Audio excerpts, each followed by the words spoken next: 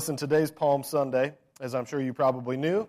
Thank you for joining us today. I want to tell you, in December 1903, after many attempts at flight, the Wright brothers, Orville and Wilbur, were successful in getting their flying machine, back then they didn't call it an airplane, off the ground and into the air at Kitty Hawk. Thrilled over their accomplishment, as you can imagine, they ran straight to the nearest telegraph place. They telegraphed a message to their sister Catherine that said, "We have actually flown 120 feet. We will be home for Christmas." I guess Kitty Hawk was 120 feet from their house. No, I'm just kidding. Catherine hurried to the editor of a local newspaper. This was big news. She showed him the message. The editor of the newspaper glanced at the message very quickly and replied to her, "How nice. The boys will be home for Christmas." And the fact of the matter is he totally missed the big news. For the first time in human history, man had flown. And this man had missed it. Now, I'm sure as a good sister, she probably said, no, buddy, look a little closer. And then it was published. But the fact of the matter is, airplanes don't amaze us anymore, do they? Yes, some of us, they do. Airplanes don't amaze us, for most of us, because they're so commonplace. If you've ever flown before, it's very straightforward. It's very simple, right? You just go there, you show up, you give them your baggage, you get on the plane, they take off, they land. I had a pilot once tell me any landing you can walk away from is a good one. I said, well, I beg to differ a little. But the fact of the matter is, the reason I bring this up is because today's Palm Sunday. For many of you, you've probably been in church before on Palm Sunday. For many of us, you've heard this message before. For many of us, this is just one more time of hearing the same story. And so I don't know if you know this, I don't know if other preachers deal with this, but sometimes I struggle with trying to preach something old in a new way. Sometimes that's hard for me. But what I hope, and what I said before, is although this is maybe something that seems old hat to you, it's my prayer this morning, and it's been my prayer this week, that you might hear this in a new way. That this isn't just Jesus' triumphant entry into Jerusalem, but rather this is Jesus' triumphant entry into your hearts.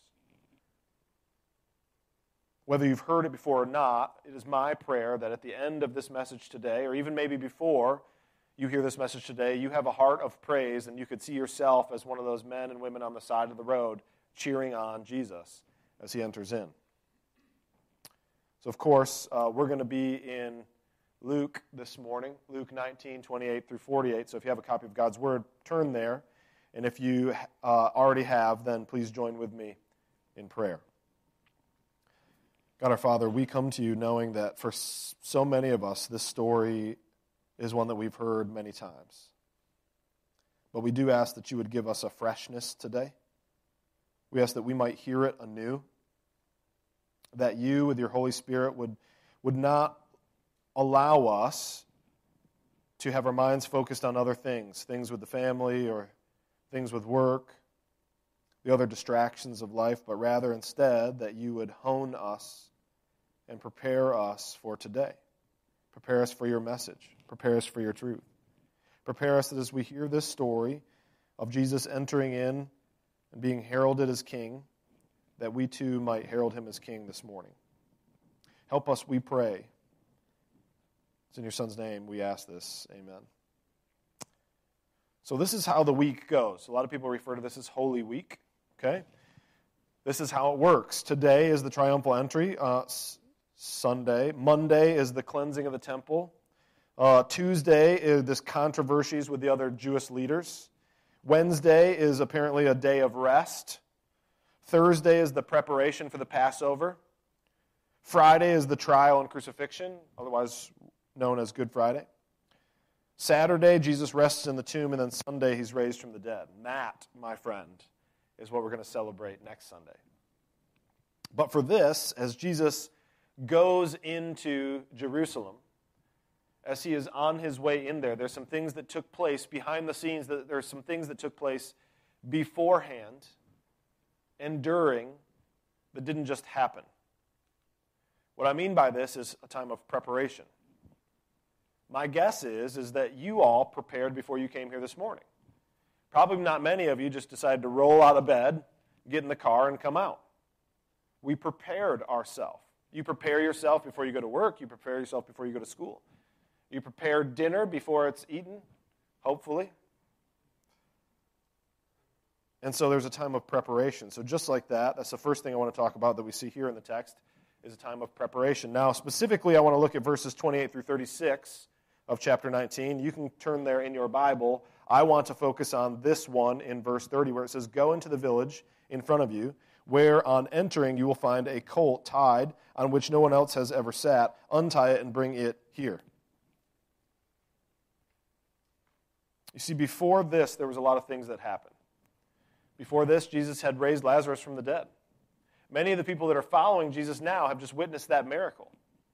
And it seems to me that in the text, based on all of this, this person who this colt and this donkey were taken from, that this was prepared beforehand as well.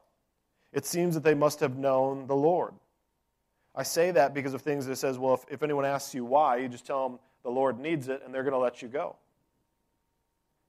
But not only was that prepared beforehand, in my opinion, Christ was prepared beforehand. If you remember, his whole ministry was leading up to this. He's told his disciples time and time again that he's going to go to Jerusalem, he's going to be crucified. In fact, he even has to rebuke one of them. He says, no, this is not going to happen. He says, "Get behind me, Satan," to Peter, right? He's been praying about this. We're going to see even more preparation in the Garden of Gethsemane. And so I believe that this moment, this big moment of Palm Sunday, this moment that you are here today, has had days of preparation. What brought you here today? Don't just say your Honda Civic, right? I mean, what brought you here today? Because there's a reason for every single one of you to be in this building right now or to be watching online right now. Or, by the way, here's the cool thing about it. Years from now or days from now when somebody else listens to this and it's not live, when they hear it on a podcast or when they stumble across it and they watch it, there's a reason for them to be in this room with us right now. So he says, "Go into the village and where you're entering, you'll find a colt tied on which no one has ever sat. Untie it and bring it here." You know, people in that day believed of predestination. They believed in, I'll use the term fate, but that's not really what I mean. I mean God's sovereign plan over everything. In John 9:22, people would ask these things. They would say, "Who sinned, this man or his father?" Right? "Why is this man receiving this?" You know, there's a story before this in John 9:22 that deals with this. And another reason I think this had to be prepared beforehand is because people were afraid of the religious leaders of their day. People knew during that time period that if you said you were part of Jesus' followers, you would be excommunicated from the Jewish synagogues. So there was already growing a stigma around Jesus. The lines were already being drawn. In John 9:22, people were scared of this. They said his parents said these things because they feared the Jews. This is a time where somebody was healed. They came to the parents of the man who was healed, and they asked him how this was taking place. And they threw their son under the bus. They basically said, "Ask him. He's old enough to answer for himself. Don't bother asking us. We want nothing to do with this whole thing. We want to be responsible for nothing. Ask this man." And they did this because they feared the Jews. They feared the scribes, the Pharisees, the religious leaders of the day. And it says in the text here, "For the Jews had already agreed that if anyone should confess Jesus to be the Christ, he was to be put out of the synagogue." This was the chief spot for them. Of all their hopes and their dreams, this is where God resided. And so I believe that this person was a disciple of Jesus who had prepared beforehand. Not only that, but this colt was prepared beforehand. This donkey was born for this purpose. This donkey's sole purpose in being born was to allow Jesus to enter in. Now, we think of donkeys as beasts of burden, and I guess we can, but back then, donkeys were a sign of royalty. There's two different sections in Kings, both along the same lines, one in 1 Kings 1:33 and again in 44. And the king said to them, "Take with you the servants of your Lord, have Solomon my son ride on my own mule, and bring him down to Gihon." Now this is David, of course, talking about his son Solomon, as he's going to take over the kingship. And again, And the king has sent with him Zadok the priest, Nathan the prophet, Benaniah the son of Jehoiada, and the Cherethites, and the Pelethites, and they had made him ride on the king's mule.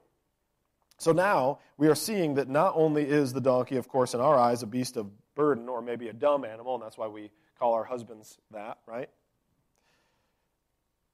But rather he is a sign of royalty. And I think sometimes we also forget that this same ride happened before, that we're talking about right now. King David rode a donkey into Jerusalem during the same ride, the same path. And so lastly, for this preparation, as I mentioned a little bit earlier, this colt was born for this purpose, and we see that Christ is sovereign over all creation in his very riding of it. Now, I've never broke a wild stallion, but I can imagine it's a painful process. I've seen it. I've seen people ride broncos and bulls and stuff every year at the no, not every year. There was Western Days that happened for a while. I was confusing that with the Allegan Fair. If you've ever been at Western Days, you've seen these bull riders ride these bulls. I would assume a donkey is similar to that in that they don't want somebody to ride it if they're not already broke. And this shows that Jesus is the Christ over all creation, that he rides this colt in. All of this gets me to this point. He says, go into the village in front of you where on entering you will find a colt tied. It's already prepared. Untie it and bring it here. So my question to you is, are you truly preparing the way for the Lord? Are you just here sitting because it's Sunday and that's what we do on Sunday? Or are you really prepared for the Lord's return? Because the next time Jesus returns, he's not coming on a donkey. He's not having people lay coats and palms in front of him. He's coming on a white stallion, and he's coming to reign supreme over all of the universe. And I think sometimes we forget. We just get caught up in the daily things, and we forget to actually prepare. Ladies, would you ever, in your wildest dreams, not buy a dress, not do your hair, not do your makeup on your wedding day? Would you just get up out of bed with the sleep boogers in your eye, your breath all a funk, and walk down the aisle with bedhead? And my answer would be, of course not. We laugh about it because it's foolishness. And yet, as the very bride of Christ, do we not, at times, if you're honest with yourself, lack in the preparation of our bridal ceremony when he will come to bring us to be with him for all of eternity? Are you ready for that? If he came today, would you be prepared? The next thing that happens right after preparation, of course, just like any wedding, just like anything, is the celebration. I was just at a birthday party recently. We had 2 birthday parties on Saturday. We had one for friends and another for family. And if you were here for that, you would have seen what they did to prepare for the birthday party.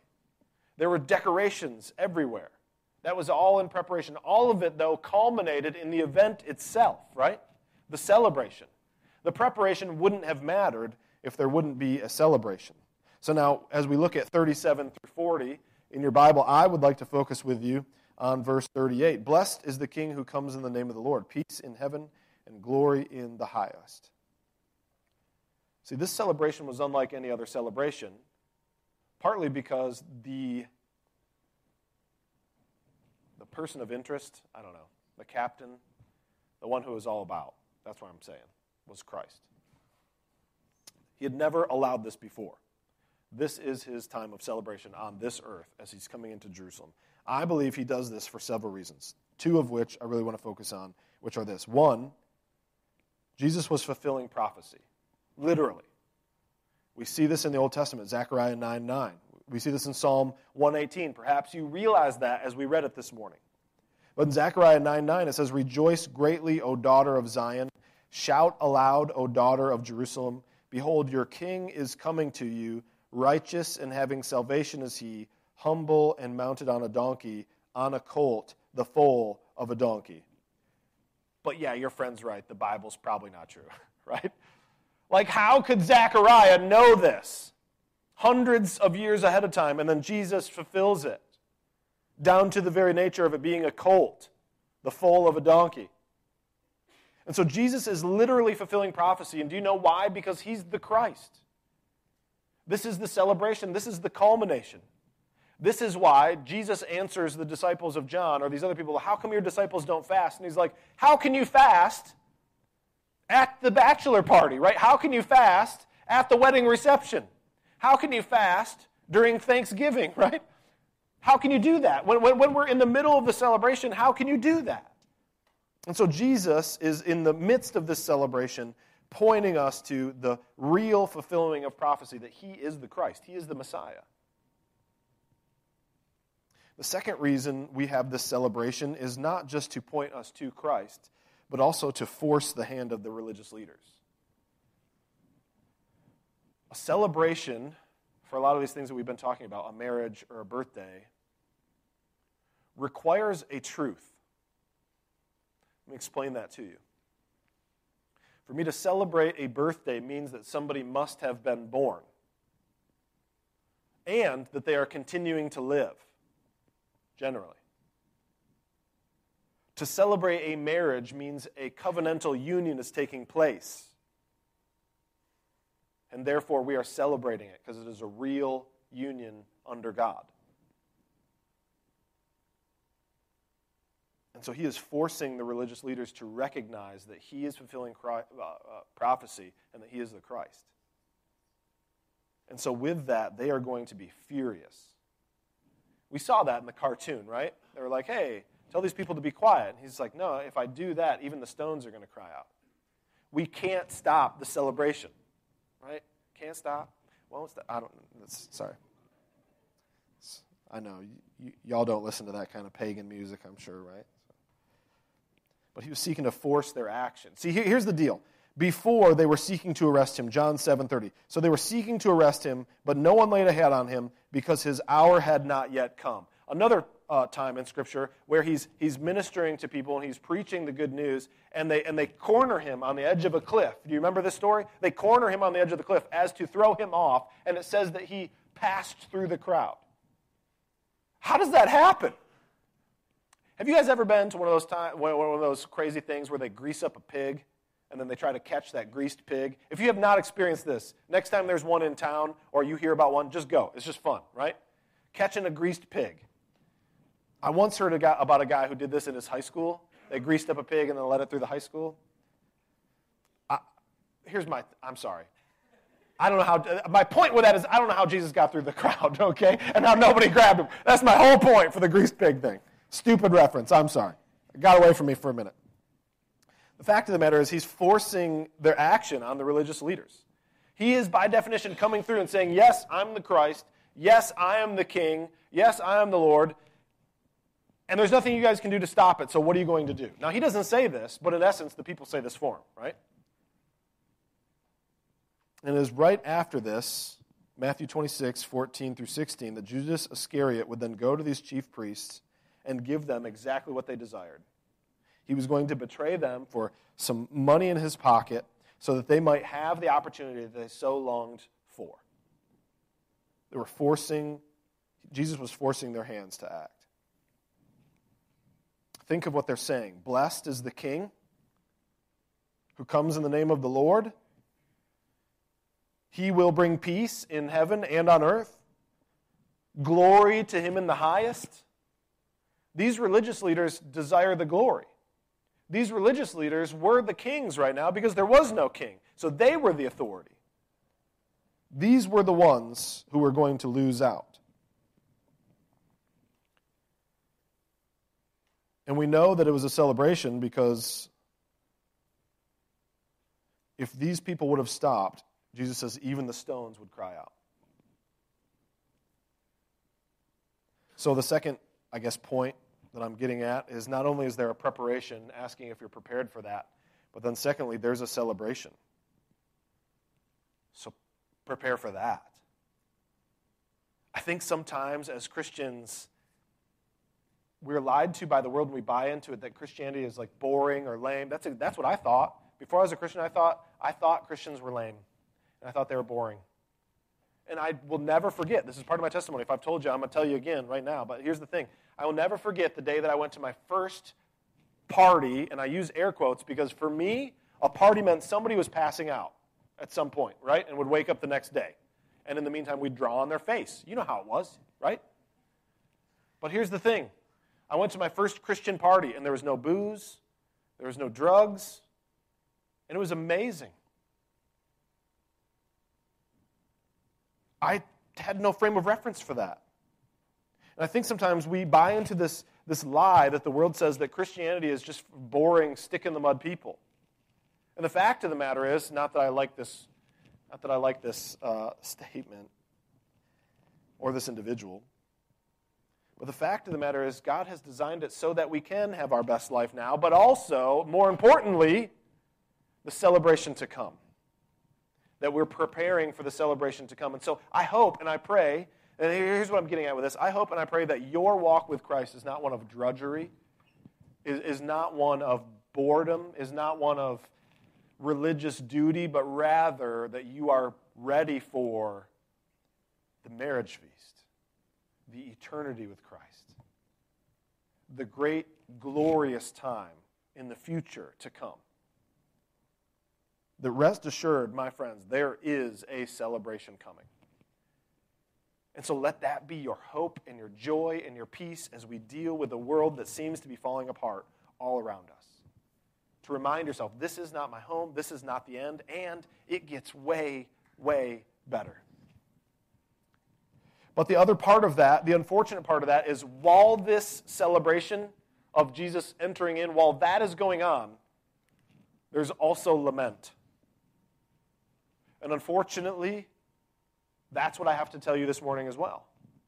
That as Jesus is entering into his kingdom, as he's showing everyone that he's the Christ here on earth, as he's proving this and they're giving him accolades, there's also lament.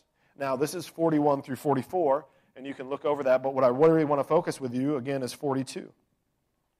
Jesus, as he comes in, he's weeping over Israel. He's weeping over Jerusalem. He says, "Would that you, even you, had known on this day the things that make for peace, but now they are hidden from your eyes."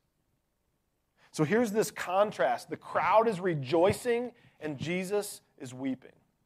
Now, we've seen in Scripture before that Jesus has wept before. In fact, if you would like to memorize verses of your Bible, you can start with that one. It's John 11:35, and it's very simply, Jesus wept. There you go. You can memorize that. It's your very first Scripture memory. Now you're on a roll. Continue from there. But Jesus wept over Lazarus, and in that term, it means that he cried. He was grieving over his friend. And this is a guy, Jesus, who knows that Lazarus is about to be raised from the dead. And so he sanctifies for us our worldly grief, even over fallen brothers and sisters. It's okay to mourn the loss of people. He tells us, though, just don't mourn as one without hope. And so Jesus is mourning the death of his friend Lazarus, but here it's a different kind of word for weep. This is the kind of mourning, out loud, moaning type of blubbering kind of cry.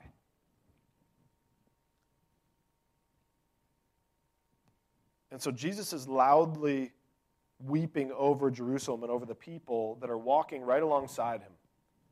Think of it in your mind. There's people in front of him. You saw him on the video, right? And then there's people on the sides. There's people behind him joining in the accolades. People are laying down their coats on the ground. People are cutting palm branches and laying those down. Out of all this, Jesus ought to be the happiest guy on the planet. It's like Super Bowl, right, where they dump the Gatorade on the guy or with some kind of end of quarter, I'm not a basketball guy, shot or whatever, I don't know, so they hoist him up on his, it's like Rudy, I guess, what I'm saying, it's Rudy, right? He ought to be really enjoying this, and instead he's weeping. And I think Jesus is weeping over this because he is surveying the things around him. See, Jesus is looking back at the wasted opportunities, not from him, but for the people who would have followed him.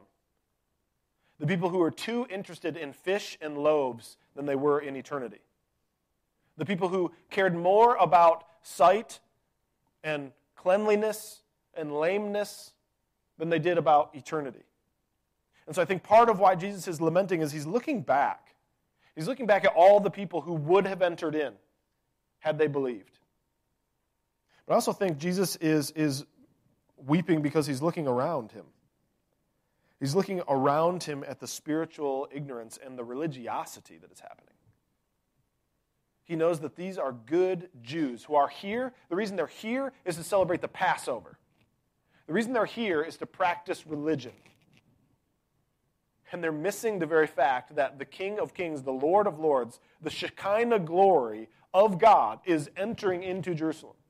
The one who they have been waiting for. And the irony is, by their own mouths, they're proclaiming, "Blessed is he who comes in the name of the Lord."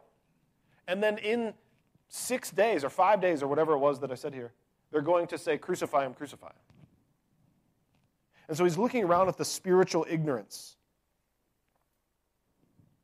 He's looking around at all these people who are pilgrims, but they're also still pagans. He's also weeping because he's looking forward. He's looking forward at the judgment that is going to happen to this nation. You can see it in there if you look at 41 through 44 as he talks about that. He says that there will be, so Jesus prophesies over Jerusalem, and he tells them that there will be judgment. The Romans are going to come in, they're going to tear this down in 70 AD. This is fulfilled. The temple is torn down. And it's still torn down, by the way. I'm reminded of Jonah. Jonah looked at Nineveh and hoped that it would be destroyed, while Jesus looks back at Jerusalem and weeps because he knows that it's already destroyed itself. That the hardness of their heart for desiring their own things, their own king in their own way, their religion over relationship, they will be destroyed. And the thing about it is, this is the city, Jerusalem, the city of peace, God's chosen people. This is the place where his temple resides, and they miss it. It's literally right there in front of them. Some of these people, in my mind, as I picture this, some of these people who are on the sidelines as this donkey and this colt go by are actually even reaching out and patting the colt on the back end or stroking its mane or tugging at Jesus as he's walking past. And so what could have been a time of grace and peace is a prophesied time of destruction. And so the fact of the matter is, and the unfortunate thing that I have to tell you this morning is, if you are not prepared and looking forward to the celebration, unfortunately, there will be a time of lament. At the same time as some will stand in awe before the Lord, there will be others that will fall on their faces in fear, for they know that judgment is at hand.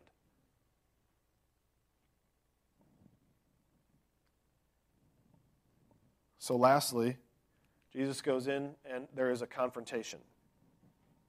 This is 19:45 through 48. I want to focus with you on verse 46. He says, "It is written, 'My house shall be a house of prayer, but you have made it a den of robbers.'" So Jesus is hanging out at a town, Bethany. He curses a fig tree there because it's not bearing fruit. And then he goes to the temple, and he, in essence, curses the temple because it also is not bearing fruit. Think about what this was. This was a magnificent building, covered in gold. You would be able to see it from miles away as the sun hits it and is reflected out into your eyes. It would be a sight of absolute glory. If you've ever read the Old Testament, and I hope that you do. So a lot of us, side trail. This is free, okay? So if you go to the Old Testament and you're wondering, like, hey, why am I reading about all these carvings that they're making up of the temple and stuff like that? It's so you can understand its beauty. So read the dry parts of Scripture where they talk about the pomegranates and the bells and all the stuff that you think is stupid, because here's what it does. It forces you to understand how glorious God is and how much attention to detail he gives. And then use that to prepare your heart for the celebration, because I don't know how long it took for them to build the temple. But Jesus has been preparing a room for you since he left. So it's going to be pretty sweet, okay? So that's the free. But back to this. So it is written, "My house shall be a house of prayer. You have made it a den of robbers." Jesus lodges there. He curses the fig tree. He goes in to then, in effect, curse them because you have this shining beacon on a hill. The Jews who are supposed to be a royal priesthood, a holy nation. Does it sound familiar, Christian? And what they've done is they've neglected their duties, and these Gentiles who could be saved by this one true living God, instead, they're charging them exorbitant prices so that they can basically launder money. He says here, you've made it a den of robbers. Listen, I want to tell you this. Campbell Morgan reminds us that a den of thieves, or this den of robbers, is a place where thieves would actually run and hide after they have committed their wicked deeds. This is their safe house. The religious leaders were using the services of the Holy Temple to cover up their sins. So this is supposed to be a place where people are supposed to come to interact with God. And instead, it's dead religion. Instead, it's legalism. Instead, it's a standard that these men aren't even holding themselves. Instead, it's hypocrisy and a lack of love. And so before we condemn them too harshly, I want to ask you the question, have you ever gone to church or participated in religious worship just to give other people the impression that you are a good person? Because if you have, then you're really no better than these who have been hiding out at the temple as a den of robbers. And so Jesus goes and he confronts them. And so the fact of the matter is that there is preparation, and hopefully that preparation is for celebration. Because there's celebration and lament, and Jesus will not be fooled. We cannot produce false fruits. You know, maybe you've went to your grandma's house and she has that fruit bowl that's there permanently, and you've got those rubber grapes, right? You would not eat that because it would kill you. Jesus is not fooled by rubber grapes. And so that brings me to my final point, a proclamation. You probably know the proclamation by now, but I want to focus you on Luke 19:38 as we go back. The proclamation is this: blessed is the King who comes in the name of the Lord. Peace in heaven and glory in the highest. The proclamation that I want to make to you today is no different than what they are making centuries ago. It is no different than that which was written in the Psalms. So in the back, they're going to click through this. Yeah, you. This is what it says: open to me the gates of righteousness that I may enter through them and give thanks to the Lord. This is the gate of the Lord. The righteous shall enter through it. Didn't Jesus refer to himself as the door which you could enter in? This is the gate of the Lord. The righteous shall enter through it. I thank you that you have answered me and have become my salvation. The stone that the builders rejected has become the cornerstone. This is the Lord's doing, and it is marvelous in our eyes. This is the day that the Lord has made. Let us rejoice and be glad in it. How much of Psalm 118 did you know that you knew, but you didn't know where it was? Save us, we pray, O Lord. This is what they said. And this is the proclamation I have for you. The only way of salvation is through Christ Jesus. It is not through your works. He is not fooled by fake fruit. We must prepare because there is a celebration coming as well as a time of lament. We ought not to invite Jesus to come and confront us and tell us among all, chief among sinners, right? Paul says this too. If you are saved, you are called to ministry. Maybe not this kind of ministry, right? But you're called to your own mission field.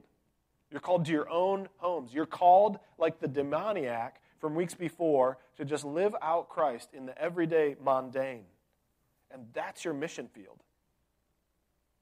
Save us, we pray, O Lord. We pray, give us success. Hosanna in the highest. Blessed is he who comes in the name of the Lord. We bless you from the house of the Lord. The Lord is God, and he has made his light to shine upon us. Didn't Jesus also say that? Bind the festal sacrifice with cords up to the horns of the altar. You know what that means? That means let this sacrifice be before you forever. Tie it there. Let it never leave. I think Hebrews talks about Jesus being the anchor of our soul that goes beyond the curtain, that basically affixes us as a sacrifice tied to the horns of the altar by which we are never moved. It says, the Lord is God, and he has made his light shine upon us. I'm sorry, you are my God. Verse 28, you are my God, and I will give thanks to you. You are my God, I will extol you. Oh, give thanks to the Lord, for he is good, for his steadfast love endures forever. So here's the culmination. Palm Sunday is proof that Jesus is king. Palm Sunday is proof that Jesus is the Messiah. Palm Sunday is proof that Jesus is God. That was his message to them, and they missed it, so he wept. That is my message to you this morning, and my prayer is is that this would not be just the triumphal entry where Jesus would enter into Jerusalem, but rather this would be the triumphal entry where Jesus would enter into your hearts. And if he already dwells there, that you would go about the business of like that man who others said, "Who is this?" And he said, "This is Jesus. This is the Messiah. This is the Savior. This is the King." Do not focus on mere religion and lose sight of Jesus. Do not let the story of the good news become old news. Let the same Jesus who is triumphant there be triumphant in your heart. I started this by talking to you about Wilbur and Orville Wright and about the man who missed the message. See, the fact of the matter is, just like those on the road, it's possible to be so close to religion and miss Jesus. And so I want to share with you this. To end, I want to share this with you. Some of you I know have been wounded by churches. Some of you have been wounded by pastors. Some of you have been wounded by friends who say that they're Christians. They're not Jesus. None of them are Jesus. Jesus never fails.